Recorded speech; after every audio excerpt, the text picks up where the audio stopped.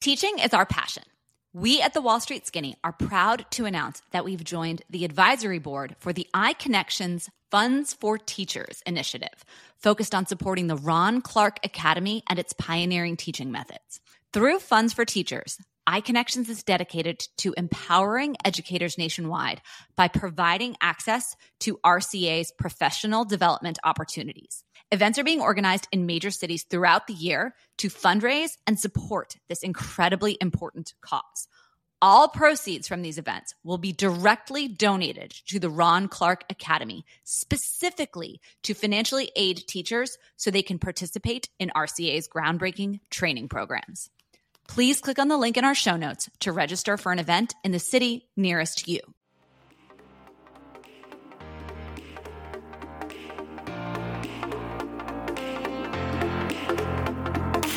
This is The Wall Street Skinny, a podcast devoted to exploring the financial services industry and making the world of Wall Street accessible to everyone.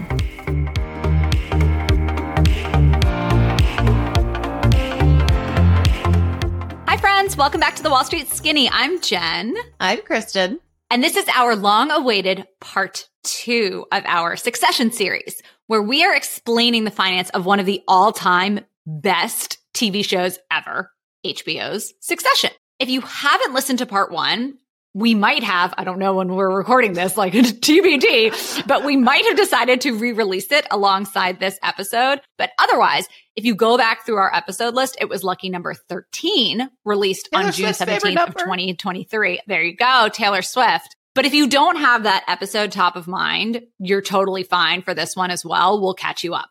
And Succession is one of the all-time greatest shows. Like, it's right up there with Game of Thrones and all that stuff. But so many people, ourselves included, by the way, when we were watching it the first time, we're like watching the show without understanding all of the key plot points, because quite frankly, there's a lot of pretty complex financial concepts underpinning all of it. We are here to demystify all of these for you because, as always, we are 2 lifelong friends with a combined 25 years of experience working and teaching on Wall Street, here to give you the skinny on the world's highest paying careers and answer all of the questions that you always had about finance, but were too afraid to ask. And quite honestly, if you weren't watching Succession with a phone open, Googling like hostile LBO, the odds that you understood everything are pretty low. Well, not even just that. They will throw out terms that are just commonplace in the banking world, right? It's like go private or whatever it is. And to me, I'm like, oh, cool. But it's almost shocking that it became the phenomenon that it did because it was so jargonized still. But most people, I think it's one of those things where it's like you watch and you're like, oh, cool. Like, there's the deal. This guy's the bad guy. We don't want him to win, or we do want him to win because he's the bad guy. Yeah. You get so much more out of the show if you understand what was actually happening in the business part of it. It is such a beautifully written show. There is so much about culture and wealth and just, it is chef's kiss. It is so beautiful. So I'm so excited that we get to do this and get to rewatch, because I actually enjoyed going through this. I think I said this after the first one too. I enjoyed watching it the second time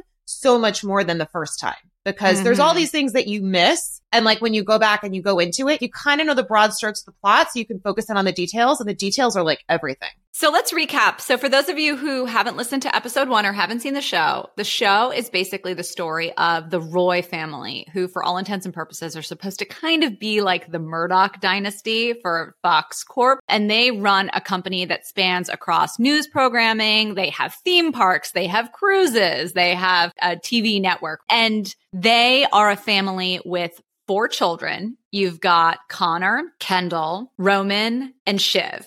And Connor is from the scion, Logan Roy's first marriage. The other 3 are from his second. The whole catalyst for the show is sparked by Logan having basically what amounts to a stroke or a heart attack in the first episode of the first season, and trying to figure out who is going to succeed him at the helm of this company. And so season 1 goes through who was going to be the successor, and then the kids are battling it out. And that's basically the catalyst for the rest of it. And where we left off in season 1, which we conveniently forgot to mention at the end of our first episode on this, was, so they're all at Shiv's wedding, and there's this huge takeover, backstabbing thing going on with Kendall Kendall had basically tried to team up with his dad's arch nemesis, this guy, Sandy Furness, and they tried to buy Waystar in this hostile LBO. So that's the season 1 finale. And they're all at Shiv's wedding. And basically Kendall goes to deliver the bear hug. And so that's something we got explained in the first episode of the series, where it's an offer where you're offering the shareholders to buy the company and you make it so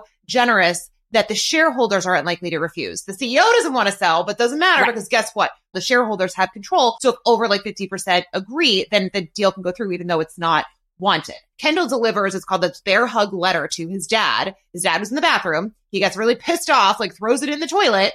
And that's where we basically find ourselves in this last episode. Except for, we forgot to touch on this massive plot point at the very end. We never got to this one little plot point, yeah. At the very end of season 1, Kendall, who has this drug problem, is looking for drugs at Shiv's wedding. So he teams up with this waiter. They go to try to find drugs. And as they're driving, they crash. The car veers into a lake. The waiter drowns, right? It's awful. And Kendall freaks out. He covers it up. Goes back to the wedding, tries to pretend like nothing has happened. And the next morning gets called in to meet with his dad. And his dad's like, something must have happened. I wonder what happened to this waiter. Are you still going to go through with this deal? You know, we can make this all go away. So Logan offers effectively, without saying it, to cover this all up and make this go away for Kendall as long as he doesn't go through with his plan, which he had in his grasp. That's why he was going to get drugs. He was going to celebrate / deal psychologically with the huge impact of the fact that he had just effectively betrayed his father and was about to win, right? He had finally vanquished his father and was really struggling with that. Yeah. And now it's all taken away from him because his dad can bring him back into the fold under his thumb by saying, I'm going to make this all go away from you. Aren't you my good boy? Yeah. And Kendall's sobbing and comes back to his father. And that's the whole thing. That's where it all comes down. So we forgot that key little plot point when we talked about it last time. Well, that's where whoopsies, pound rest. Had to keep you guys wanting more. So that's where we find ourselves now in season 2. So Kendall is in a rehab facility. He's like a wounded animal, right? Throughout this.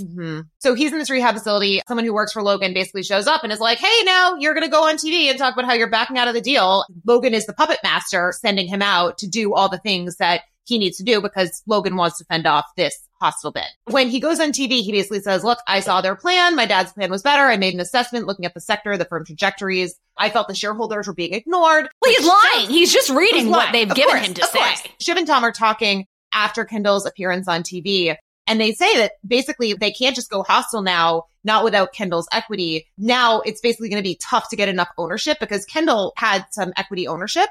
So he could have helped tiptoe it over the edge. But now they're basically going to have to go through this whole fight to try to save the company and fend off this hostile deal. So Logan sits down with the family banker. He's like, look, what I'm thinking is I'm going to just drag this thing out, right? I'm going to hope it dies. I'll name a successor. I don't know who, right? But what else do I have as a defense? And Jamie is like, look, in all honesty, the business, with your fundamentals, you should sell. It's going to be a vicious fight. Perhaps you win, but then nothing gets done. If you're just tied up trying to fight off this thing, he's like, tech is coming, tech is here. Maybe 1 or 2 legacy media operations will make themselves big enough to survive, but the Sandy offer is big because of his ego. The wise thing to do is sell. So the banker thinks he should sell. But one of the key things in what Laird said was maybe you should make yourself big enough that somebody else can't buy you. And that was one of the things that Logan had contemplated in the first season. And now that's going to be the strategy that drives him forward as his main line of defense that he's going to pursue over the course of season 2. So they've set up season 2 to basically be the drama between fending off this hostile bid and trying to acquire another company. Yeah. And we're going to see that ultimately the company that they try to acquire is the same company that they briefly named in season 1, Pierce. And what Pierce represents is if Waystar Royco is Fox News, Pierce kind of represents something akin to the New York Times. Right? Imagine your drunk right-wing uncle and your drunk left-wing aunt at Thanksgiving, and they're both fighting about what's on the news. This is the conversation they're having, okay? One is talking about Waystar Royco, and that's where he gets his news, and she's talking about Pierce, and that's where she gets her news, okay? That's kind of the battle that they set up for the whole season. Exactly. Yeah. But let's start with season 2, episode 1. They're actually at what they call the Summer Palace, which is their Hamptons house, which has apparently recently undergone a renovation. And by the way, this is a spectacular home. I don't know whose property this was that they sourced. Well, later they say it's, I think, worth like $150 million or something. Right, which is like a casual drop in the bucket of their actual net worth. But apparently it had recently undergone a renovation. And for those of you who don't get the reference with the Summer Palace, if you know anything about the history of the Russian monarchs, they had the Summer Palace and the Winter Palace. And this is going to be a theme this season too,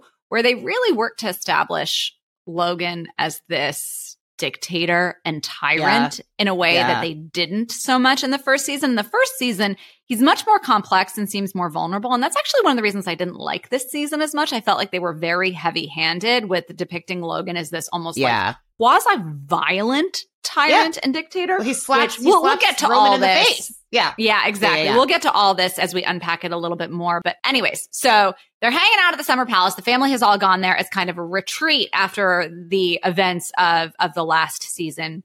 And there's a bad smell. And obviously anyone who's, ever read a book before is like, oh, something's rotten in this family, right? Like this is obviously metaphorical, but there's actually a literal bad smell that no one can figure out where it's coming from. And they finally uncover a bag of dead raccoons that have been stuffed up the chimney. And I remember seeing this the first time and be like, what the hell's going on? No, same. I actually had, and it was funny. The only reason that watching the second time it made more sense is one of our good friends, this guy, Will Smith, who that is his name. And if that wasn't enough, we have to bring him on. He's an architect in New York City. He went viral in like 2014 because he was sitting front row at a Yankees game and he missed 3 foul balls, like 3 in a row. So anyway, that's neither here nor there, has nothing to do with anything. But the point is that he's this architect in New York City and he knows everything about the ins and outs. And he was telling me how sometimes what contractors would do in the city is if someone hired someone to do a renovation or as a way to try to make sure that they got paid, the contractors would basically get like a dead fish and they would hide it where nobody could find it. And it would serve as a way to fuck over people if they didn't pay the bills. But if they paid, then, they'd come back and they'd get it before it started to rot, like no harm, no foul.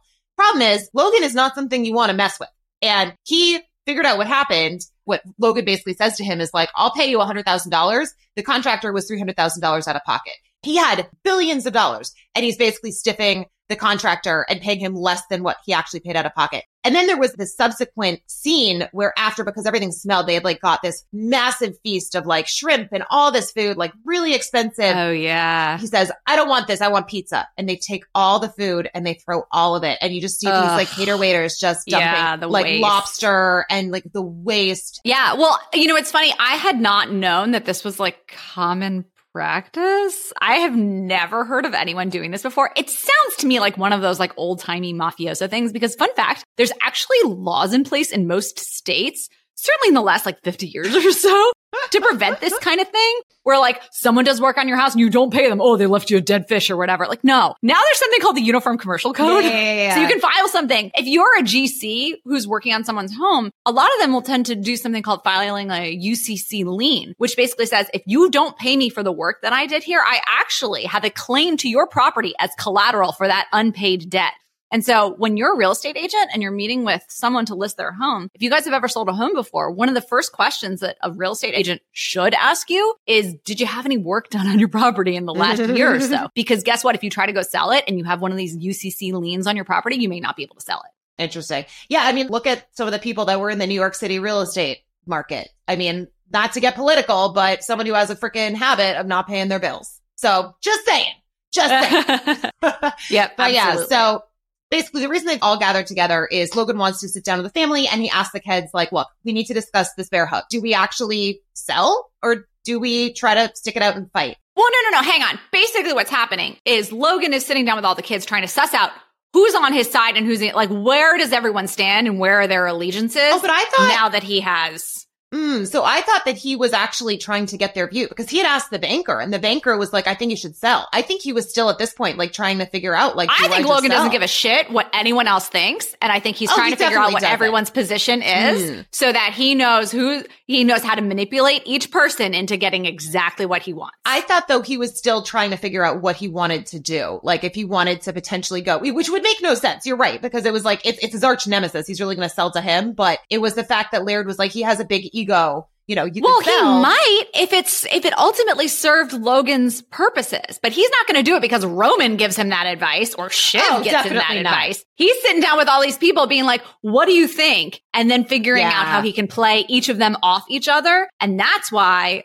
we'll get to it here in a sec, but that's why he ultimately makes the decision he does. Well, so Shiv, so anyway, Shiv ends up getting called into a meeting with her dad and he basically says to her, you're smart. I think you should take over. And she doesn't even know how to take this at first. Like she thinks this is a joke and she's super uncomfortable. Well, so here's the thing, right? Remember, he tried to ruin her wedding. He threatened not to come to her wedding, right? Yeah. So Kendall has tried to stab him in the back. Yeah. Roman has been kind of this hilarious, but like lapdog who is never going to go against his dad. But Shiv has legitimate grievances against her father at this point. He threatened not to come to her wedding. They have political differences too. Political differences, 100%. She's working as almost the chief of staff as a Democratic candidate. She's a political consultant. President. Yeah. She's a political consultant. He doesn't have her under his thumb. And he needs to figure out where her loyalty lies. And so in order to get her in line, what he does is he now tells her that she's going to be named as his successor. But don't tell anyone, right? I'll make the announcement when the time is right. But he plants, it's like Inception. He plants this seed in her mind that she could be the one. Yeah. And so now everything she's doing is actually going to line up with Logan's goals because she wants to take over control. She doesn't want this company to be sold because she can't take over control. Now that he's planted this seed, she's going to become his operative. So that's how he gets her under his thumb. Yeah. And she's not really sure at first what to make of it. She doesn't trust it. But then as time, she starts to believe it. Her husband, by the way, initially when they got married, she was trying to position him for Tom for being more senior in the organization. Tom ends up taking over ATN, which is this like Fox News type, which we're going to get to in a minute. But he initially is very hurt. He's like, I thought I was the one who was supposed to be put up and now it's you. And so there's some like kind of crazy dynamic going on there. But anyway, so Logan has planted the seed. He's now getting Shiv to be on his side. And he now has put Kendall and Roman in as co-chief operating officers for the business. And so that's where we now find ourselves. Co-coos. Co-coos. So at this point, Kendall basically goes to see Stewie, who was his like little best friend, who was working with Maysbury and the guy who's his Sandy Furness. And Stewie wants to understand like what the heck just happened? Everything was all set. It was within grasp, except for obviously this huge thing happens. Except for them murdering someone. And Kendall just keeps saying, like, I saw your plan and my dad's plan was better. He's like a dead-eyed robot. And he just, And Stewie's like, what the heck? Like, what just happened? Mm-hmm. Yeah, he has no idea because no one knows that Kendall murdered this guy. Exactly, and it doesn't come out, actually. I don't think it's actually revealed to the rest of the family until the last season, right? Season 3. I think it was in season, it was at one of the wedding. I think it was season 3, but I could be wrong. I thought it was season 4 at the mom's new wedding. Yes, that dude. Okay, you're right. Yeah. Anyway, sorry, we'll get to that. Right. We'll get to that. Yeah. We'll get to that in the fourth episode of this series. Yeah. But so anyway, so Stewie and Sandy are both there, and Kendall's now basically like, "Well, could we work out an asset swap or something?" Basically, trying to get them just to back off because it's easier than having to go through this whole fight. Kendall says, "Look, public line is that we're considering it. We'll never recommend it to the board. We'll fight. You'll bleed cash. We'll bleed cash. He'll send in men to kill your pets and fuck your wives." Sandy just goes, "We'll start that process now, shall we?" So that's where we end up leaving the first episode. Yeah. So as you can see, again, just to recap, what they've effectively set up is now this cage match between Sandy Furness and his allies, which are Stewie and members of the board who want the company to be sold. Right. Exactly, because they saw the terms of that offer. Right. And they're great. Exactly. And then Logan and everyone he has in his camp. So that's the critical battle, right? Yeah. We start now with episode 2, where Stewie is going on this negative press tour to try and persuade shareholders that Logan is terrible and that basically they need a new management team. So he says, look, they paid way too much for Volter. The revenue projections are down. Like everything is down. And Volter, which you'll recall from season 1, episode 1, was the BuzzFeed equivalent company that Kendall thought was going to be the feather in his cap, negotiating the purchase of when he thought he was in the running to become Logan's successor. Exactly. So basically Logan is like, we need to fix Vulture so I can now go talk about it in investor meetings. So he sends Kendall and Roman to Vulture headquarters. And as Jen said, it's like portrayed as very progressive, right? You have people who are wearing beanies and like it's whatever, drinking kombucha. Teeny weeny beanie. And, yeah. And so portrayed very progressive. Lawrence, who was the owner of Vulture that we saw in season 1 be like a total dick to Kendall. They go into this meeting together and Kendall views this as like his baby, like the acquisition of Vulture. That was his idea. And they go into this room with Lawrence. And Roman and Kendall think like Vulture's been making up numbers. They think that which they have been. Which they have been. And that comes out. And so Kendall asks for the info. He says like KPIs, which if you've never heard of before, that stands for key performance indicators. You know, they want the term I didn't know. Exactly. There you go. And Lawrence sends, basically he's like, I'm going to bury them in paper. So Kendall's sitting there in the room, like studiously, like reading through everything and all that stuff. Roman, and this kind of just speaks to their personalities. Yeah. Roman's like, fuck this. Like, what the hell is he doing? And they're reading. And he's like, he takes people out for drinks and he gets the inside scoop. Yeah. Well, it actually was a really beautiful counterpoint to I don't know if you guys have listened to this episode yet, but we did a review of We Crashed, which was the Jared Leto and Anne Hathaway depiction of the WeWork story. And there's a very, very similar scene in We Crashed where Adam Newman is trying to thwart the private equity firms that are finally doing some due diligence on this company. Yeah. And he tries to outsmart them by burying them in paper. And instead, they've got a bunch of these, Excel ninjas and associates who have all been trained to do this in their sleep. And they do a great montage. And I love a montage with music. And they absolutely tear through this stack of documents like it's nothing. So they just show like boxes of paper being like done, done, done. And so basically the lessons with all these things is like, you're never going to bury anyone in paperwork. Like, don't try. Okay. No, like exactly. Yeah. So Roman has got the inside scoop. He knows what's going on. They sit down now in this meeting with their dad. Kendall basically, again, it's his baby. And so he wants to throw money at the problem. It's his crown jewel. Roman basically says, hey, I took out the people for drinks. They're talking about unionizing. We should shutter the place. And Logan agrees with Roman. And so Logan decides to put Roman on the proxy battle and he tells Kendall to go deal with Vulture. And honestly, it's one of these awful scenes too, because like you said, Kristen, this was his baby. It's like in Game of Thrones when they were talking about forging the unsullied soldiers. What they would do is like as their final test, they gave them a puppy and made them raise that puppy for a year and nurture it and love it or whatever. And as their final test to join this army, they then have to kill the puppy, right? That's exactly what Logan is doing constantly, psychologically to Kendall. He builds him up, builds him up, and then destroys it. Exactly. And so Kendall's the one who has to go in and be like, he shows up and no one takes him seriously and everyone's cruel to him anyways. And then he shows up and says, well, basically, fuck you. I'm shutting this place down. You have all been fired. Yep. Somebody actually goes up to him and spits in his face, right? And he just takes it. Yeah. It's just brutal. And he has to just take it because he's just this puppet of his dad's. And that's all it is. Lawrence asks him, he literally says, why did you do this? Right. And Kendall just says, because my dad told me to. And Lawrence is like screaming, because your dad told you to? And that's how, again, it's like Kendall, the wounded puppy. Like it's, oh God.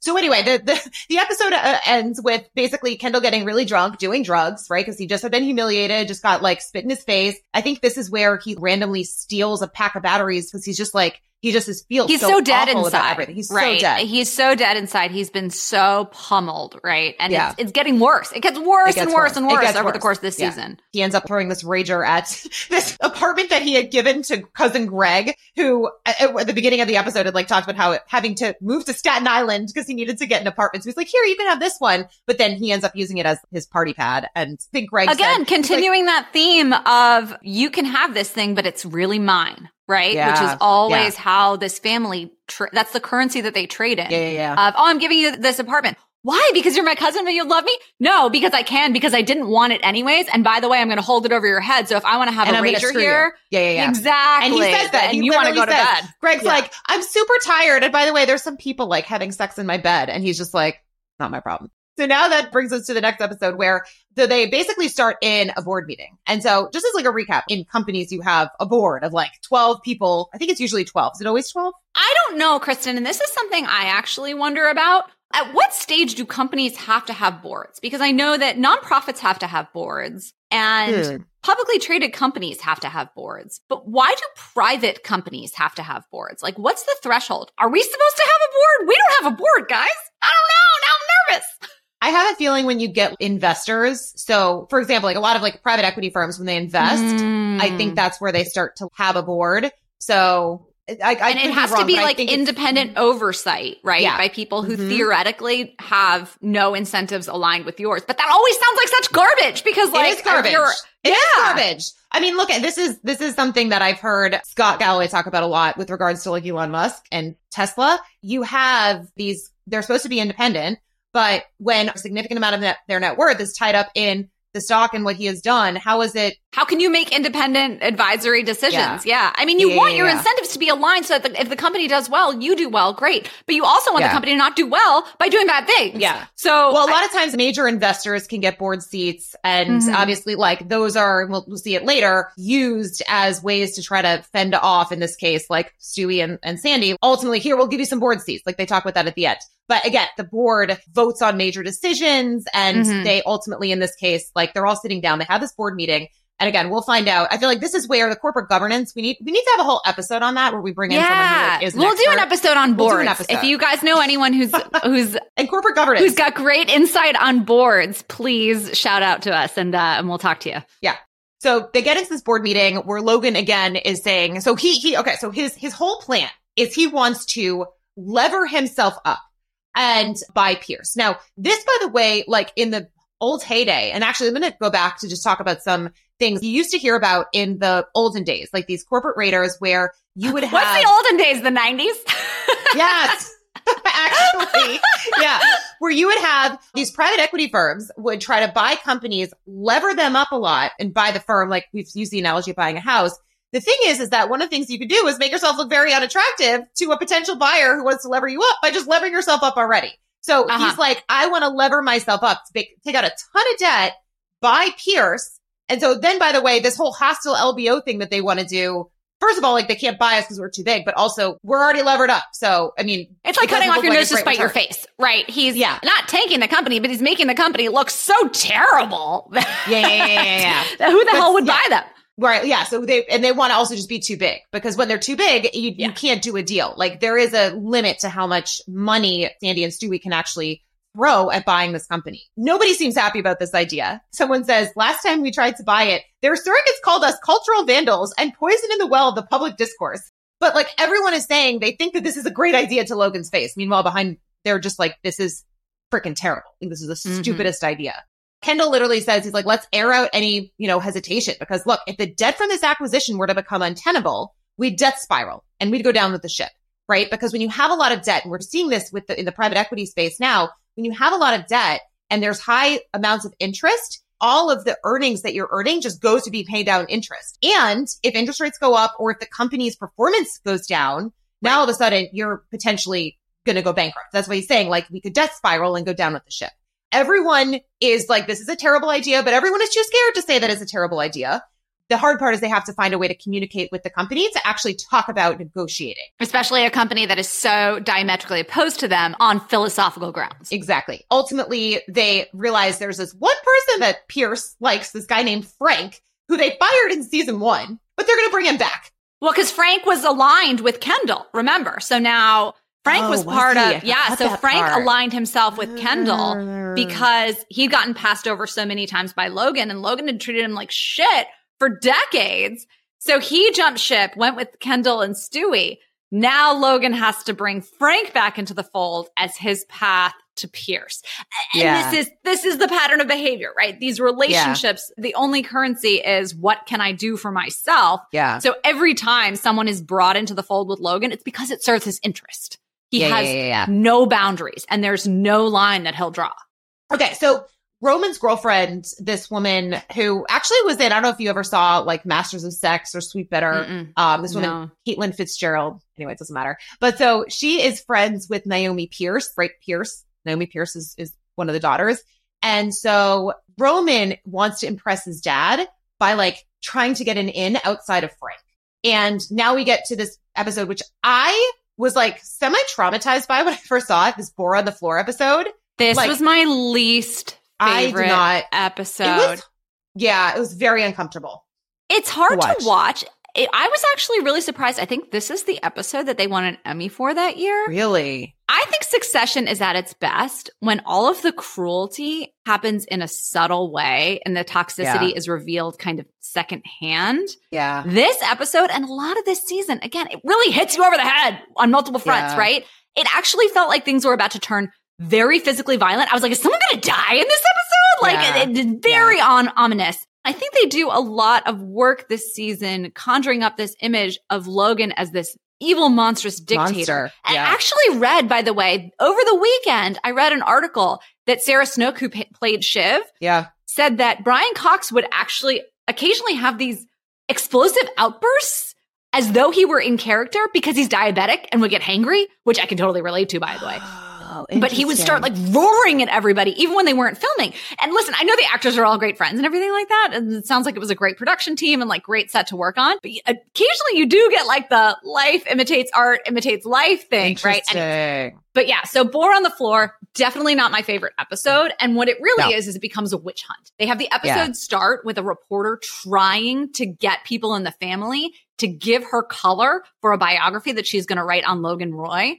I love that, by the way, they first start with Greg. Greg is the comedic relief through this whole thing. So basically what ends up happening in this episode is that there is a regularly planned corporate retreat that takes place in, I believe it's Hungary, but I actually didn't double check that before this episode. It is Hungary. But before they head off for this, we've got all the machinations of trying to buy Pierce. And we also simultaneously have a biographer who has taken it upon herself to write a bio of Logan Roy. And listen, if you are in an elite family or at the helm of an elite corporation, or basically if you have half a brain, if somebody from the press contacts you, the answer is no comment, right? Any PR person will tell you that that is like the number one rule of dealing with the press. And so the episode actually starts off with Greg, of all people, our comedic relief for this show, taking a meeting with the biographer because he's afraid to say no. He's such a people pleaser, right? He wants everyone to like him, but he's also utterly terrified of Logan Roy and everyone else in the family. He likes being big time enough that someone from the press has contacted him, like he must really matter. But he's like, oh, none of this is on the record, right? Nothing I say. This is just a pre-meeting, right?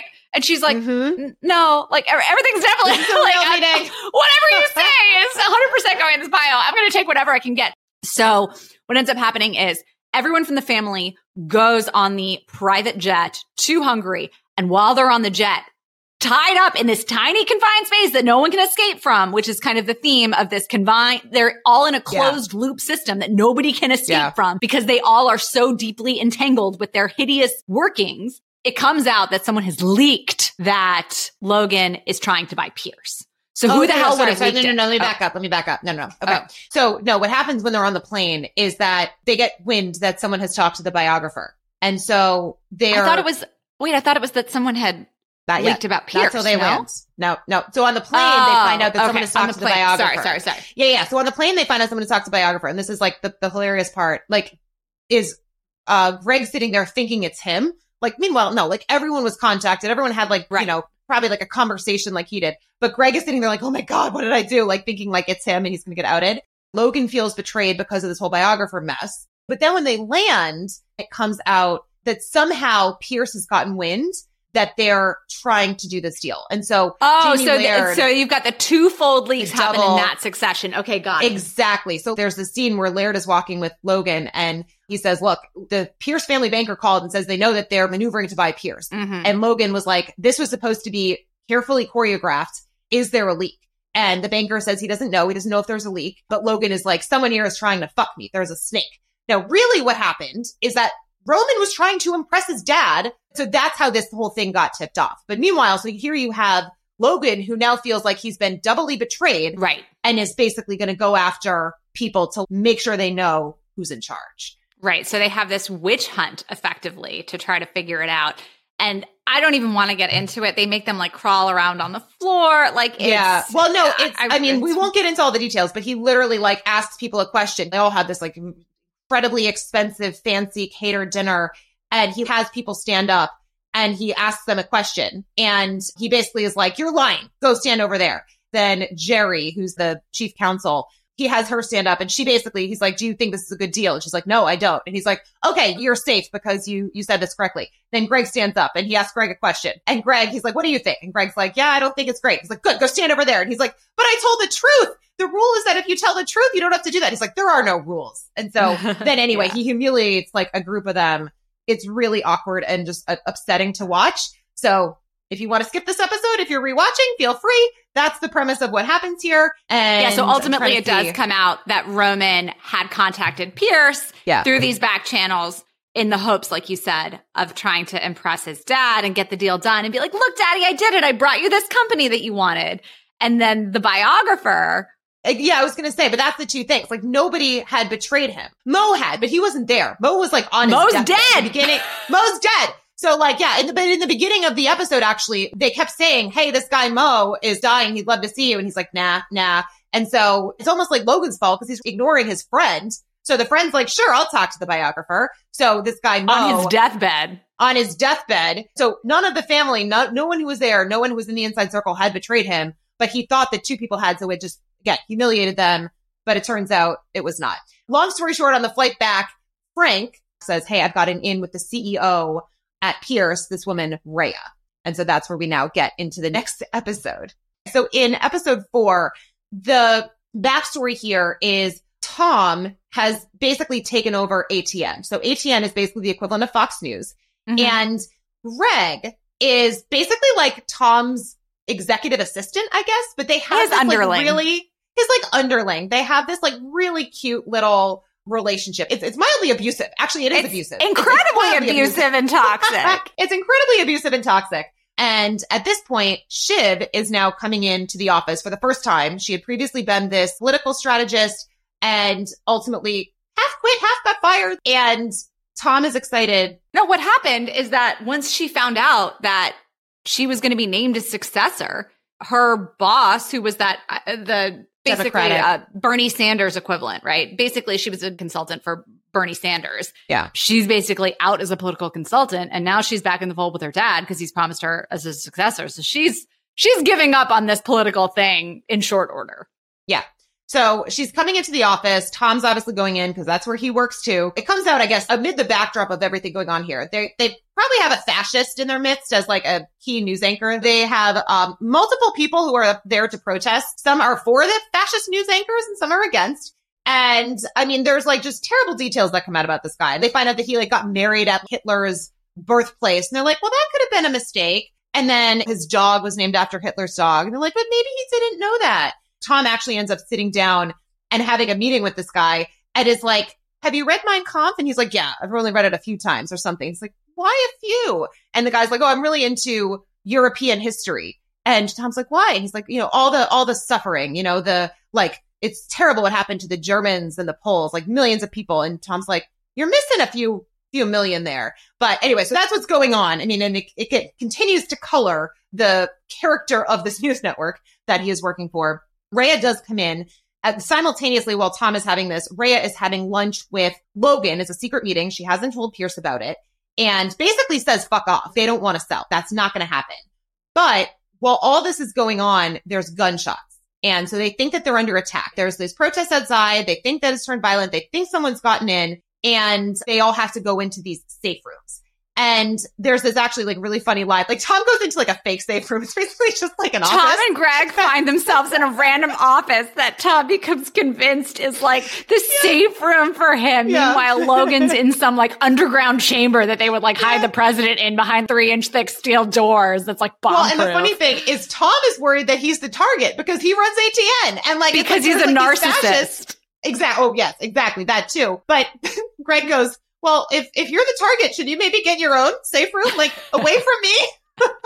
The door has a glass window on it, like as far as like it has like a crawl space, like you can literally come in. There's like a whole opening. Yeah. So the comedy in the show was amazing, and this is also another piece that was comical. Where so now you have Connor who wants to basically launch this bid to become president of the United States. He's basically said he's like, doesn't want to pay taxes. He wants like a flat tax because it's like, you are a billionaire. Of course you want a flat tax. Like, duh. But anyway, so he wants to launch this bid. He has to go to Mo's funeral. The family basically are stuck because of this gunshot. So Connor shows up And Willa, his girlfriend, goes to basically shake hands with the widow and is like, I heard Mo was a great person. And Maria's like, who's Mo? Connor goes, no, his name's actually Lester. So they called him Mo.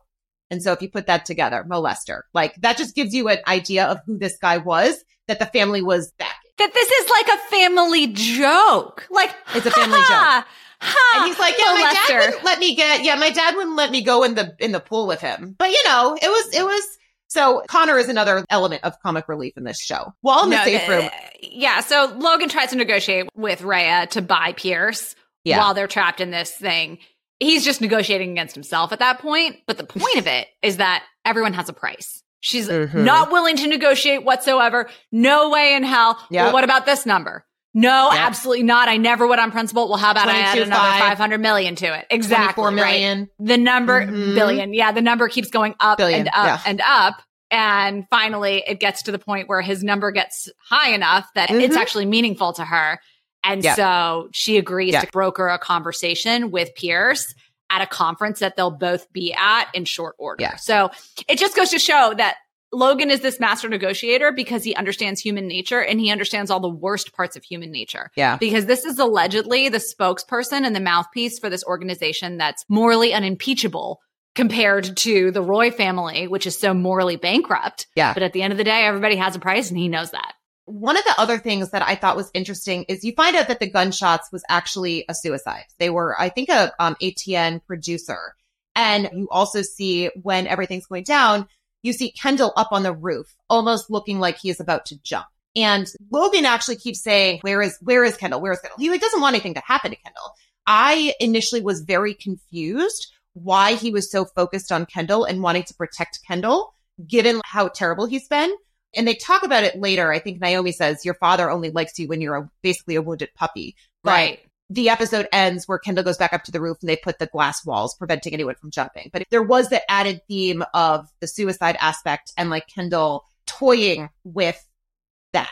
Right. Because Logan knows that Kendall's only good to him alive, which is crazy, right? True. He wants to push him to the absolute furthest point he can before he'll literally take his own life. Yeah. Because that's what Logan requires for obedience, for control, and to maintain that power over this person. But he doesn't actually want him to die because then he'd be no good to him. What good is he to him if he's dead? It's terrible. So Logan doesn't give a shit about Kendall's actual safety or mental well-being or health or anything like that. No. He's only his pawn if he's alive, but he has to stay broken. He needs him to stay broken. And we're going to get to the thing that he did that was just pushing it to the nth. But all right, so now we're into episode 5 and Pierces are on board to meet. They all go to their family estate. The main matriarch, Nan, is the one who obviously is Nan. Nan. Oh. the main person who is the decision maker is Nan. Nan. So they go to this estate and you can just see the like vast difference between the characters of these people as they are talking to each other. They have them physically placed on opposite sides of the table to show the diametrical opposition of how these people are built, right? This is a family that actually loves each other, is affectionate with each other, right? They care about each other. They want to talk about other things. And the Roys look like aliens who have just landed on planet Earth and are like, how do we act? Yep. So while they're at this dinner, they're going around the room and Nan says, well, who's going to be your next CEO? And Logan won't say anything. Again, he's like stringing her along. And Shiv finally just says, just say it. Just say it's going to be me. And then everything goes massively downhill. Shiv kind of realized she's fucked up. Like she's no longer a CEO. She's not going to get that title anymore because she's totally effed it all up. The second she says it, it's gone from her grasp. And that's because Logan was only using that promise to keep her under his thumb. Yeah. He doesn't want to make good on it. And now it's going to complicate things. So he has to figure out how he can use her again. And he uses her political leanings and the fact that she's a woman to entice Nan, who's more progressive leaning and has all these values. Well, the thing is, they didn't think that they would have enough of the Pierce family to vote yes. Especially the holdout was this one woman, Naomi, who is a drug addict as well. And so Kendall actually ends up starting a relationship, which continues through the remainder of the season. But he is able to end up convincing her to vote yes. So the next morning, Nan calls everyone in. Naomi says that they think they should sell. Rhea actually gets the price up even more to $25 billion. They say they want to retain some board seats. They want some ironclad protections in place, but they also want to have a conversation about who would be on management. And they basically really like the idea of Shiv. So they said, as part of this deal, you need to name Shiv as your successor. Logan wants this so bad, he's not willing to say yes. And so he literally walks away. And like in the most giant fuck you of all to Shiv, who's like, you literally could have this on a silver platter. Just name me as CEO, because they wanted to announce it to the public, and he won't do it. So he gets up and walks away. And one of the things that I did think was an important point to make here is that, and Jen, you talked about this in another episode, money isn't the only thing with an offer, right? There's other things that are important. And so to Nan, Shiv being named as a successor was a key factor. Now, ultimately, because he walked away and then they thought they were to lose $25 billion, Logan gets a call saying that they've accepted the offer, but there was a little bit of like, they thought he was just playing hardball. Yeah. But he was really willing to walk away. He was really willing to walk away because he didn't want to name Shiv, which again is just, like I said, giant fuck you. So now we get to episode 6, which is, there's this one thing that happened in season 1, which becomes a major point in the remainder of the drama that unfolds, which is there was some bad thing that happened in cruises in this division. And before Tom was head of ATN, he was head of cruises. And he basically has Greg go do some dirty work, basically do some shredding. He says, there was let me back up a second. So in season 1, when Tom is endeavoring to endear himself to the family and marrying in through Shiv, he thinks that it's just going to be like, he doesn't realize exactly what the family is like in season 1 when he's first getting to know them. And so he thinks like, I'm marrying into this family.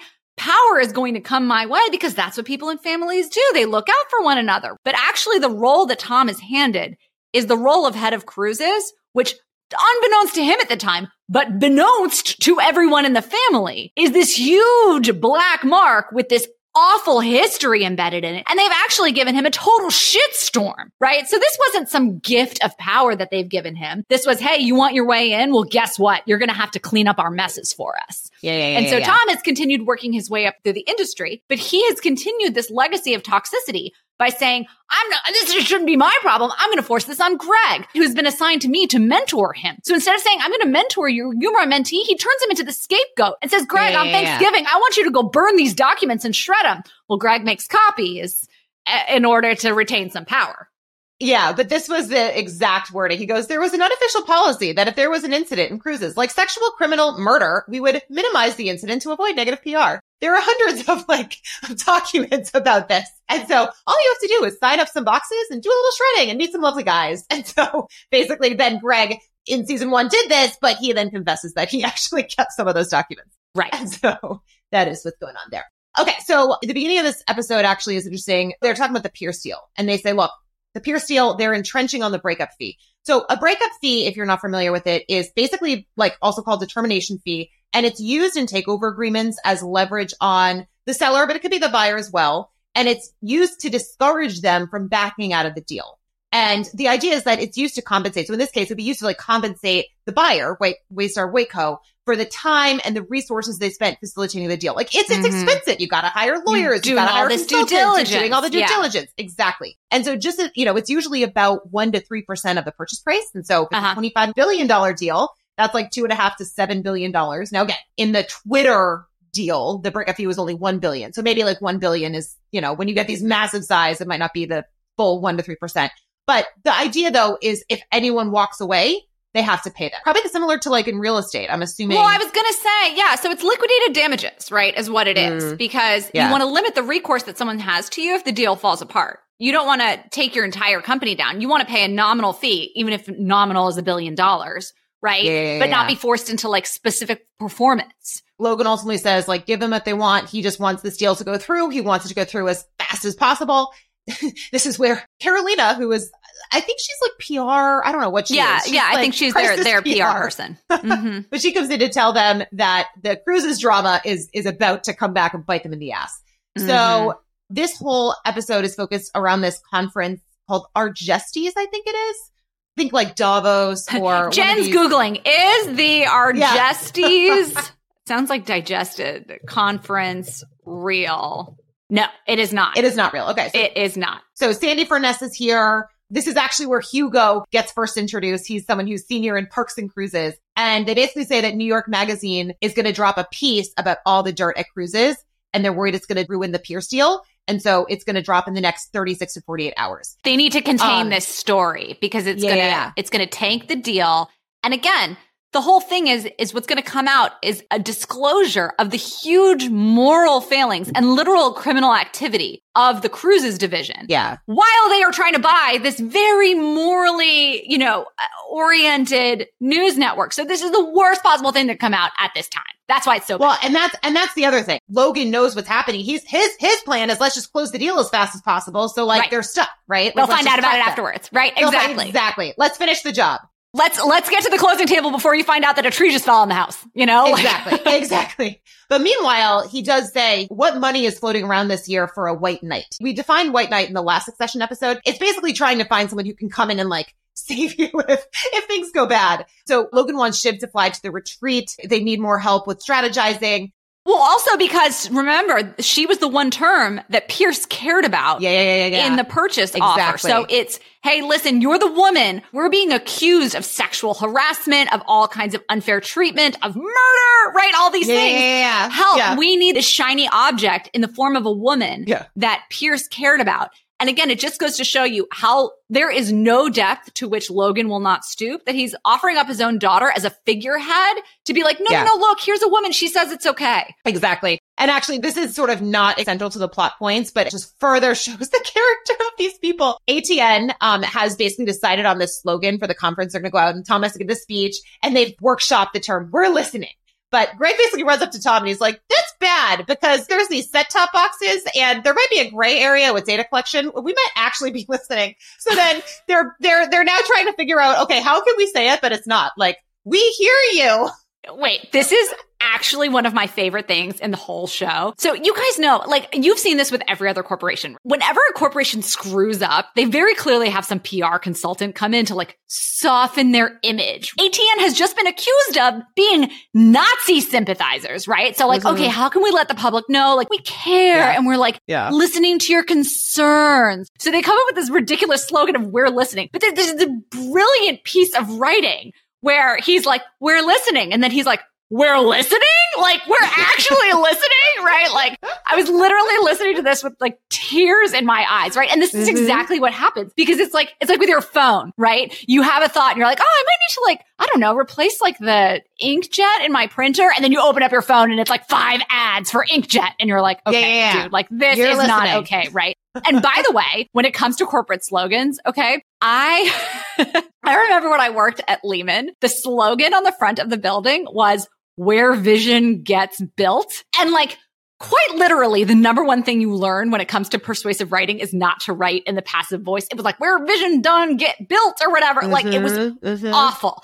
I mean, if there was any sure sign that Lehman was going to go bankrupt, it was our slogan. And then Barclays, after they bought us, they had some equally terrible slogan. I actually, true story, Kristen, I was 10 minutes late to recording this podcast because I was desperately contacting everyone I knew at Barclays. And I was like, what was our terrible slogan in 2009? And nobody could remember it. We all have a mental block on it. So I swear to God, I'm going to find it after we record this. But at one point, apparently Barclays' slogan was, it's our business to know your business, which again is the exact same thing. It's we're listening / we are creepily up in your business in ways we have no right to be. There should be a meme account out there just collecting failed business slogans that have not, I'm sorry, this was a total tangent. Well, no. I actually thought that was an amazing It was. The whole thing was hilarious. And then they ultimately, they're on the fly trying to figure out, well, what do? We hear you. No, we hear for you is what they ultimately describe it. They're it's ambiguous enough.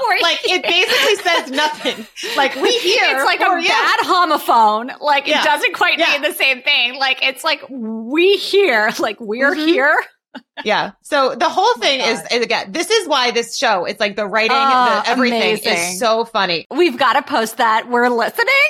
Yeah. We here for you. We've got to We here for you. Clip. Oh my God. I love it. So they need to figure out what is their plan B if this whole Pierce thing goes out.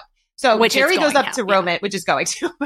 So she comes up to Roman and basically says, we need you to start finding a white knight. We want to maybe go private, meaning is there some other entity out there, someone who has a ton of cash you can buy us, like a sovereign wealth fund, for example. Well, wait, what was the exact phrase she used? Because I think that was kind of telling. She said the person they target, quote unquote, has a hose attached to the central bank and is conceptualizing a 300-year investing horizon. Okay, so I think that's a really good point, actually, because we've talked about different types of investors with different types of risk appetite. Mm-hmm. And we've talked about people on one extreme, like hedge funds, who might be in and out of a trade for a few basis points. And we've talked about people like family offices, or, you know, we're going to do I don't know if this is going to air before or after our private wealth management episode. We're talking about people with literally like 30-year investing horizon. And that's what she's talking about here. Things like endowments, people who will buy and hold positions for very, very long time. And like you said, Kristen, that points to a sovereign wealth fund. And that's where they ultimately go and try to seek that money from. But actually, maybe we should just explain what a sovereign wealth fund is right now. Yeah. So a sovereign wealth fund, it can be capitalized from a number of different sources, but this is a government-owned entity. And the kind of transparency with which they operate and their mandate is going to vary from country to country. Well, I mean, look at what with Saudi Arabia. I mean, like the sovereign wealth fund, they set up Live Golf, and they've been doing a lot of these, you know, they tried to buy the PGA. They offered Tiger Woods like $800 million to come play with them. Like they have a lot of money. Nothing for these guys. They have so much money. Exactly. And it can come from a number of different things depending on the country. It can come from trade surpluses. It can come from currency operations. Oil. It can come from taking government. Exactly. It can come from taking government operations private. And then they're going to invest that money, like I said, in different ways on behalf of their citizens. Sometimes it's public pension money. So actually the largest sovereign wealth fund is the Norwegian Public Pension Fund. That is the largest one by a massive margin. And the next two largest ones, I believe, I could be wrong about these numbers, but I think it's SAFE and CIC. And they're both Chinese sovereign wealth funds. And like in the global markets, these are behemoths. We're talking well over $1 trillion in assets under management. And they are super secretive and very like they'll have one coverage person at the bank and like you don't even know who that person is. And like they never talk about anything or whatever. And then you'll hear whispers like, SAFE bought the entire auction or whatever. You know, like you would hear crazy stuff always like floating around about what SAFE was doing. They can invest in the normal public capital markets in stocks and bonds, just like anybody else would. And they'll have some allocation to that. But because of their relative independence and because of their different trading mandates, they can take positions just like a venture capital firm would or like a private equity firm would, where they can lock money up for 10 years or longer and not care about weathering mark-to-market storms. So Roman basically eyes this like rich guy who happens to, like we said, have a hose attached from the central bank or whatever, as they described it. But he's, I think, the son or one of the decision makers at a sovereign wealth fund. And he's potentially interested in investing in Waystar, but he basically would want Waystar and ATN to become a propaganda arm for them. So he wants to have his hand on the news. So anyway, this whole episode wraps up where they go to this dinner and they bring a comedian in to roast everyone. And as part of the roasting, I guess they've gotten wind of this Pierce deal, and the comedian starts poking fun at the potential merger and says, you know, Waystar is like the Hindenburg. What are you doing? And this is where Nan's just like, I'm out. She basically gets upset with Rhea. Nan, why do I keep doing that? Nan walks out. She gets upset with Rhea, fires Rhea. And so now basically they have no choice but to pursue the sovereign wealth fund, but they need to get ready for this proxy fight. And so that's where we now find ourselves in episode 7, is they're getting ready now for this proxy fight. And there's 2 shareholders who have major positions who they say are wavering. Those 2 shareholders are Jack the Ulsterman, who has 4%, and then Caroline, who's Logan's ex-wife, and the 3 kids' moms. Not Connor's, but the other 3. Right. Who is, by the way, she's an absolutely terrible human being, and we're going to see why in a minute. But a fabulous actress. She is. Oh, she's amazing. It's like, you think that Logan is bad? Like, these poor kids didn't stand a chance. Mm-hmm. So Jerry says, essentially, we are at 36%, but without the 7%, again, the 4% from Jack the Ulsterman and then the 3% from Caroline. If they don't get that, then they're really, really screwed. So here, Logan basically wants the kids to go to London to appeal to Caroline. Logan invites Rhea on the private jet. And this is where you start to see there's some like romantic sparks between Logan and Rhea. And also like the kids get a little worried that they don't like how close she's getting to Logan. Right. But the thing about all of this is all affection is a weapon within the Roy family. Yeah. Logan doesn't care about Rhea. He's not romantically interested in her. He doesn't have a romantic bone in his body, but he'll have an affair with her if it suits his purposes. Yeah.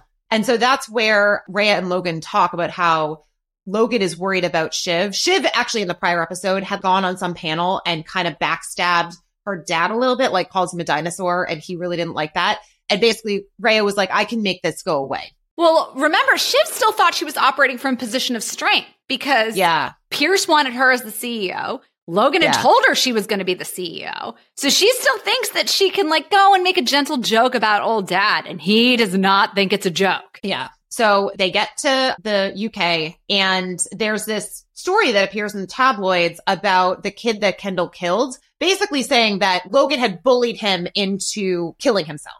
And Kendall makes this comment like, well, you yelled at him or something. And Logan basically decides that he's going to now show Kendall, like, who's boss. Cause he basically, like, Kendall tried to very meekly, like, not even stand up to him, basically just be like, Dad, like, I don't know what you're, maybe be careful with Rhea. And also, by the way, you did yell at that guy. And he's just like, he's not going to have it. So he ends up bringing Kendall thinking, hey, why don't we go visit the family of the boy you killed? And decides that Kendall is going to just come on a drive with me. Just come on a drive. So then they get to the house and he's like, why don't you come in? And again, you can see this is like, if having to kill Walter was terrible, this is the worst thing that he could have done. It was honestly like heartbreaking watching this. Yeah. It's like, Logan's just Kendall rubbing his face in it. I mean, just sees pictures, this is the ultimate show of power. It's, I own you. I can ruin your whole life in a second, have your children taken away from you. Because remember, Kendall's a father and he does care about his children. He does. Yeah. So this is also where Logan basically suggests grinding down Caroline. And he says to Roman, pay her $10 million. We have to be careful. We can't make it look like a bribe. Why don't we reopen the divorce settlement? And when they ultimately talk to her to negotiate, she asks Roman, what is the top number? She wants to screw them. And he's like, it's $20 million. And she's like, I know that's not it. So she says she wants the Summer Palace, which is worth $150 million. Shiv's like, Dad would never go for that. And she says, okay, well, how about this? $20 million, but I get Christmases with you here in London. Why don't you let your dad decide? Basically, she's like, your dad will pick the Summer Palace over you guys, like try to rub 100%. That in their face. Yeah. Yeah. And it wasn't even about the Christmases. It was about the fact that she wanted to show her kids that they meant less to their dad than a piece of real estate. Like, it was actually that he doesn't care about, that he hates. Yeah. That he would burn to the ground in a second if it served him. Exactly. And so there's this other part that's like also really terrible where you continue to see how terrible this mother is, where Kendall has just gone to visit the family, is like dying inside. And like, he's with his mother. He wants to talk to her about it. It's late. And he's like, I really need to talk to you. And she goes, is this going to be a heavy conversation? And he's like, yeah. And she goes, well, I'm tired. How about we talk over breakfast? And he's like, okay, it could be better over an egg. And the next morning. Yeah, she says she'll like make him eggs or something like that in the morning. Like this motherly gesture. We're going to sit down. I'm going to cook you breakfast. You can unburden your soul to me. And the next morning he goes down to the kitchen and she's just written a letter like, I had a bunch of errands today. Sorry, I won't see you guys off. I mean, it's like, ugh. So back to the point on like moving the actual plot point forward. So Rhea actually sits down with Shiv and says, how about I float your name as the CEO of Pierce? And Shiv's like, oh, okay, sure. I'll keep my options open. Like my dad's not doing anything. I'll at least have a conversation. And then of course, Rhea then takes that to Logan and says, here's the ammunition that you need so that you can now basically tell Shiv that she's out because she betrayed you. So Rhea betrays Shiv and as her reward ultimately ends up getting named by Logan to be CEO. I think she lasts a grand total of one episode, maybe? Like it doesn't last long. Yeah, I think she's in and out in one episode. And it just shows that the only way to curry favor with Logan is to go through these betrayals.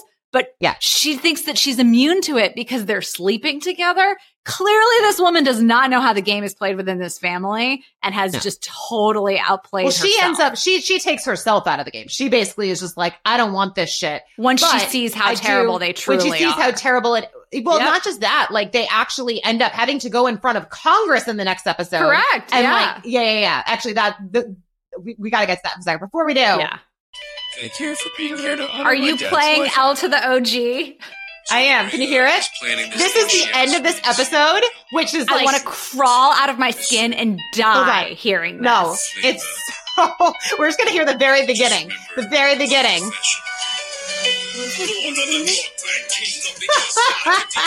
It's like so bad. So Kendall breaks out and does a rap at the end of that episode. So like if you're on social media and you see any of these memes or videos with the song where it's like L to the OG, L to the OG, and we playing. That's the end of that particular episode, which like, I know you're like, I liked the song. Like I actually like fully enjoyed it and was like, it's so bad. But it's so bad. If I could go back in time and excise this memory, if I could Eternal Sunshine the Spotless Mind myself and excise the memory of having watched that rap and now this memory of watching you sing it and dance it on this podcast, Kristen will never let me cut this out in editing. I know she's going to make me keep it in. It's so fun. I'm sorry. Okay, so we just went through your ridiculous rapping. Now we get into, I think this is the penultimate episode in this season. So the intro sequence kind of makes it seem a little bit like Logan picked Rhea as a fall person. I don't think that's exactly what was happening, but there's this, not really, but no, I like that they leave it ambiguous because here's the whole thing. It seems like it's such a betrayal of the family for Logan to pick Rhea as this outsider, right? Because he keeps saying, look outside the family, right? So he's picked this outsider to be the CEO.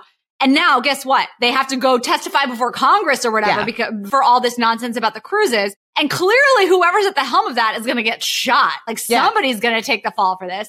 So the question was he thinking the whole time that he'd take someone from outside the family and make them into the fall guy? Exactly. Which is what I think the conclusion that Rhea comes to. Yeah. Well, so this guy, they call him Weasel. I think his name is like Weaselman. And so he goes on like from TV. Frozen, the Duke of Weselton.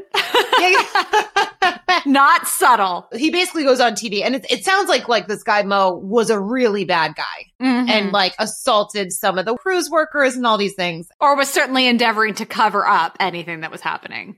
Yes. And Greg also in the meantime, so remember, Greg's grandfather is Logan's brother who, remember, they don't like each other. Greg's grandfather had come to him, I think in the prior episode, and basically said like, if you continue working for Logan, like he really hates him, he's like, you're going to be walking away from your inheritance from me, which was like $250 million.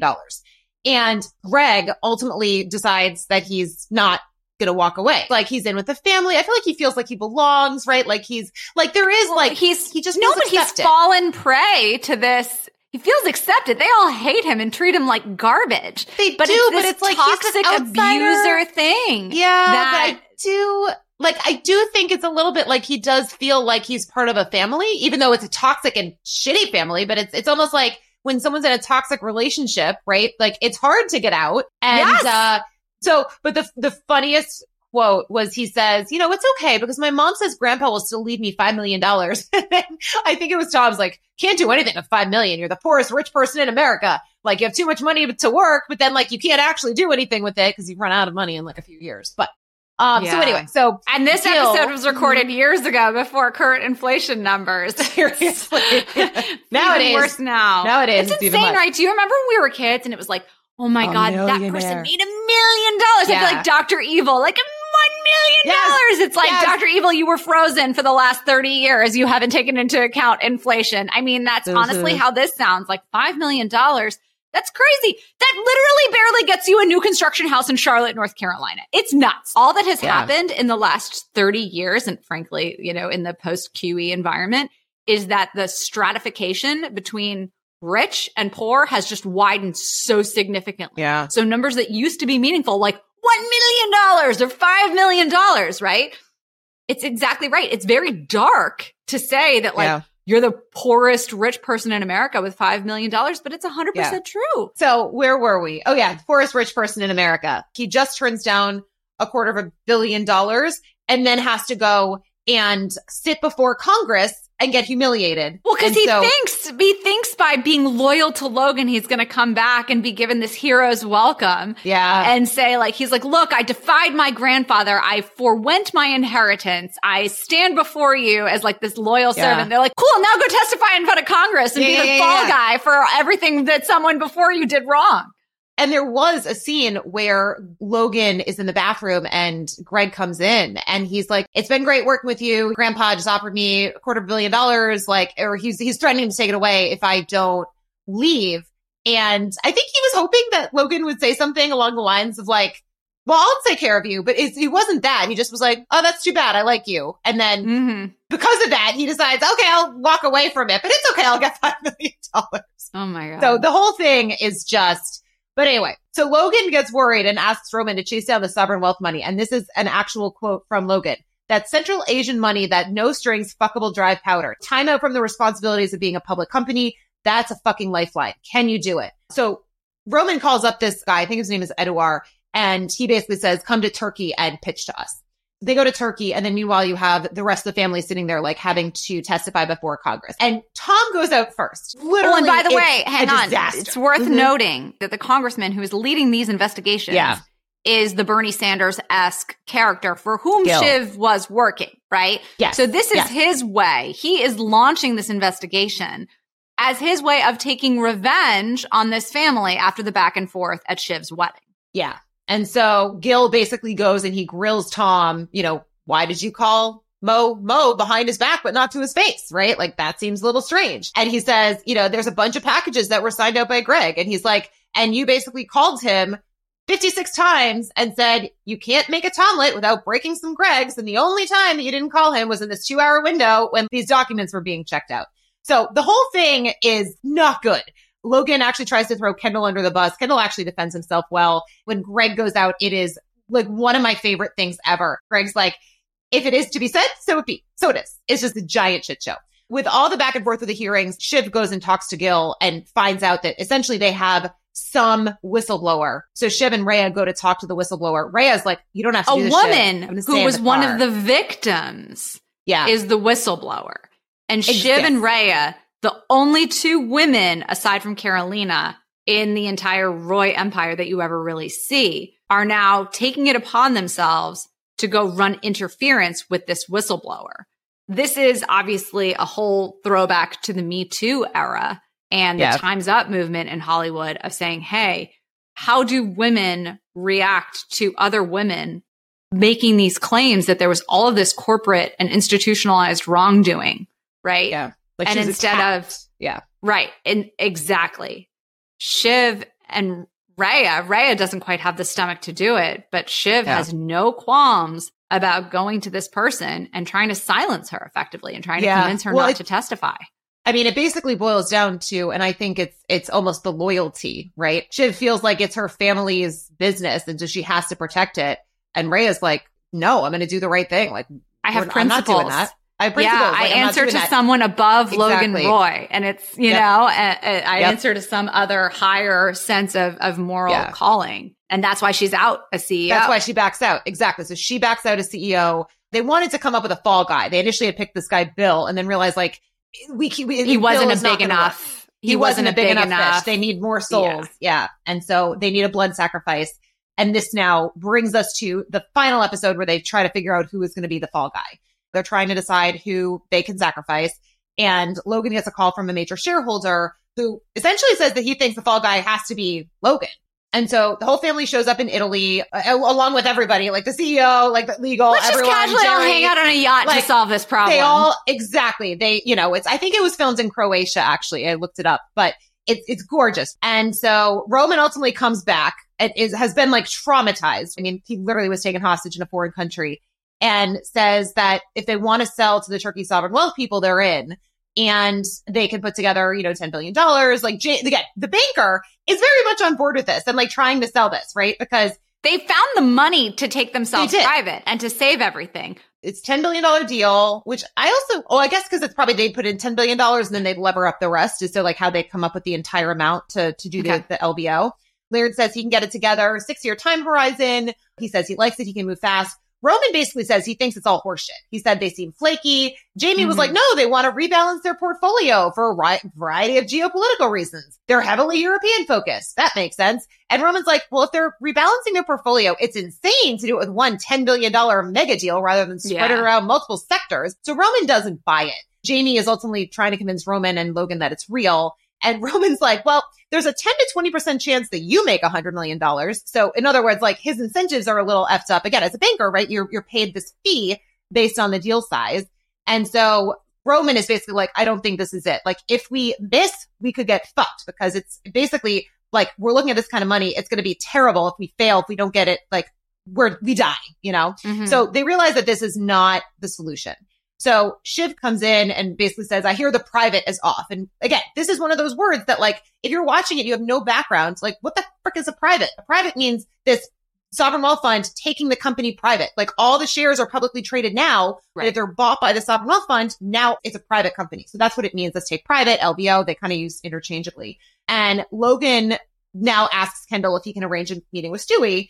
They sit down. They offer 3 board seats, including Kendall's. They said they'd let him pick the next CEO. They would remove the poison pills. They would conduct a strategic review. They remove all litigation on the proxy battle. They would spin off cruises, all these things. Stewie says no. And so now again, they're still like, okay, shit. Well, this proxy fight is going to go on. And this is also where Naomi, so remember, this was the Pierce daughter who has sort of a drug problem, and Kendall have started a relationship. And like, there does seem to be like genuine feelings there. And it actually seems like it's good for him to like have a person, like a support person, even if the drug part's not great, but still. Mm-hmm. And when Logan sees this, that Kendall has this support person, so he tells he has a path to happiness. Kendall, he has a path to happiness. So he tells Kendall that Naomi can't stay. Naomi basically says, well, I'm leaving, but come with me. And Kendall's like, no, I have to stay here. Logan does love me. And Naomi says, and she hits the nail on the head, which is like, he loves the broken you, right? Mm-hmm. And that to me made it all make sense. Cause when I was watching, I think I said this to you earlier, I was so confused. I'm like in the suicide episode, like, why is he so worried about, I mean, I get it kind of, but like he was very worried, right? It's the only time you ever see Logan seem like he is a loving father is with a broken Kendall. So that to me was like really interesting. But anyway, so they're trying to figure out who to sacrifice. And Logan announces that he's going to be the person, right? Kind of a little bit of a bluff. And everyone's like, no, it shouldn't be you. It can't be you. And so Kendall tries to offer Jerry. Again, Roman has this like secret relationship with oh yeah, they're all sitting around this table, like throwing each other's names in the hat. Not volunteering to step in and take the fall, but rather being like, hey, I think it should be Kristen, you know? They ultimately do decide on Tom. And this is where Tom and Shiv have a conversation where he's actually super upset. And it was interesting because again, you know, it's funny as you watch this. I remember when I went back to season 1, being surprised when like Tom being upset that Shiv wanted an open relationship. Mm-hmm. And then Shiv tries to do like a threesome, like get a woman to come in. And again, Tom like doesn't want that, right? And he basically is super upset and says like, basically like you try to fuck me all the time. He was the one that like wanted to be the CEO and then she was going to come in. He brings up that like she literally said she wanted an open relationship on their wedding night. She had like slept with someone and it was quote unquote within the rules, but like he doesn't want that. And I think Shiv realizes that her relationship is potentially on the rocks. So she basically goes to her dad and convinces him not to pick Tom and decides. So together, Shiv and Logan decide that it should be Kendall. So Logan brings in Kendall and says, he should basically be you. And Kendall, again, it's like, my dad told me to do it. My dad told me to do it. Oh, this whole thing that's happened all season. It's like dead face, dead body, like just dead inside. Sure, dad. Sure, dad. And so he says, okay. Right. And so they say, you think Kendall's on board. You think Kendall has just accepted his fate, that this is the price he has to pay. I do want to back up 1 second before we get to this, which is like the ultimate climactic moment. But ultimately, you realize by the end of season 4 that the entire narrative of Succession is taking an outsider like Tom and showing how someone like Tom becomes someone like Logan Roy. Mm-hmm. And this is a huge formative step in that process where, hey, listen, he knew he was buying into all this power brokering within the family and within the company and stuff like that. But he actually loved Shiv when they first got together. He actually loved this woman and wanted to be with her and truly cared about her. And all the other stuff. And he's not a great person or whatever, but he wasn't this soulless person incapable of actual human emotion like everyone else in the family is. And that's this episode and the pain that he confesses to Shiv is really so heartbreaking because you see that he's having to abandon that entire concept of conventional love. And you as the viewer have been going on that journey emotionally with the family the entire time because you see how the mother Even the mother treats him this way, right? Even the mother. How could a mother do that to her own child? And so, Tom is kind of the proxy in a lot of ways. And sometimes it's Greg, but yeah. Well, the relationship together. Sometimes it's Greg as the proxy for the viewer, but you have this realization that this is how someone becomes like this, right? But that was, to me, what was so surprising. And I think what I keep harping on is that Tom slowly changes.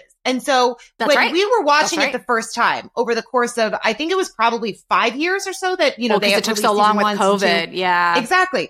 And so over the course of 5 years, like you're in watching season 3, and the Tom in season 3 and then in season 4 is a totally different Tom from season 1. Yep. And I think that's why when I went back and watched season 1, I was like, holy crap, this is a different person. He was just the adorable doofus. Yeah. He was the adorable doofus. And again, his relationship with Greg, it was like it was abusive, but it was like, It was fun. And it was, there's all these like montages on like TikTok and stuff of like the love relationship with like Greg and Tom. But anyways, the fact that he confesses to her how upset he was, right? He didn't want to do the threesome. He didn't want to have an open relationship. He didn't want to cheat on her. He didn't want to do any of that stuff. And he was heartbroken when she wanted to have an open relationship together. So anyway, Shiv does ultimately convince her dad to not pick Tom, to go for Kendall, brings Kendall in, and again, praises him for doing such a great job in the conference. And basically that's why he should be the sacrificial lamb. And Kendall plays along, says, we'll hold a press conference, admit that, Kendall knew everything. He ordered the cover up. And Kendall says, was it ever going to be me for the top job? And Logan says, you're not a killer. You have to be a killer. But now, these days, maybe you don't. I don't know. But the point is, he literally says to Kendall, like, no, it was never going to be you, and you're not a killer. And that's what I think is ultimately the breaking point for Kendall, right? Yeah.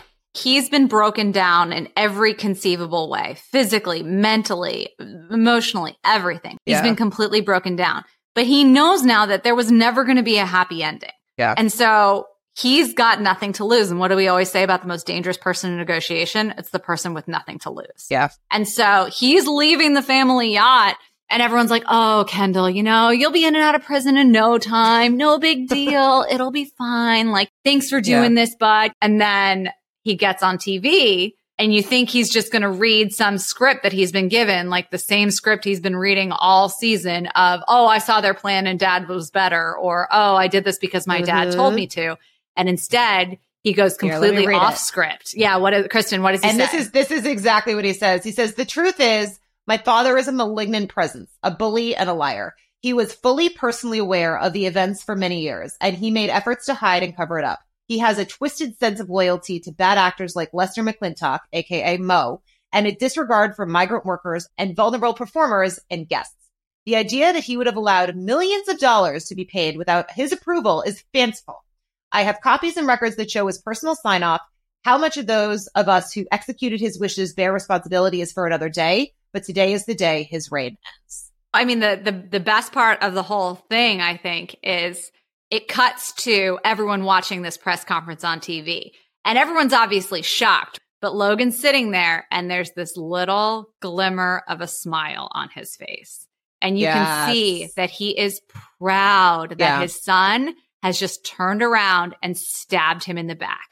Because that's exactly what he would have done. Yeah. That is the only thing that Kendall has done the entire season that actually makes him proud. Because that's what Logan Roy values the most in his son. Yeah. It wasn't the obedience. He wanted Kendall under thumb or whatever. But the idea that Kendall could be a killer is the only time that he's been proud of him the entire season. Yeah. And that's how they wrap it up. It's absolutely genius. Yeah. So anyway, so with that, it's so funny. Jen and I initially had talked about it and we were like, yeah, we'll just like skip over season 2. It's fine. But it is something that like there are so many interesting like plot points. And even if we were maybe a little lighter on the finance, hopefully this was a more fun episode for you guys. And there will be a lot of heavy finance in season 3 and season 4. So just like hang tight for that. But I promise we will continue to keep doing these. And hopefully you liked this because we get more because we had Kristen rapping. Question. I know. We get the number one request we get from people is like, I love the Succession number 1. When is the number 2? So hopefully for those of you who are waiting, this is the everything you hoped it would be and more, even though it's probably going to be like 5 hours long. All right, guys, we'll talk to you soon. Thanks so much for listening. And as always, if you're enjoying our content, please leave us a 5-star written review on whatever podcast platform you're listening to. And we'll talk to you soon. Thanks, guys. Bye. Bye. Thank you so much for listening to The Wall Street Skinny. We are more than just a podcast, so follow us on TikTok and Instagram at The Wall Street Skinny. If you're a visual learner, we have content that will help get you up the curve from valuation to Excel to bond fundamentals 101. And if you haven't done so already, please subscribe to our YouTube channel where we will be publishing in-depth tutorials on all this and more.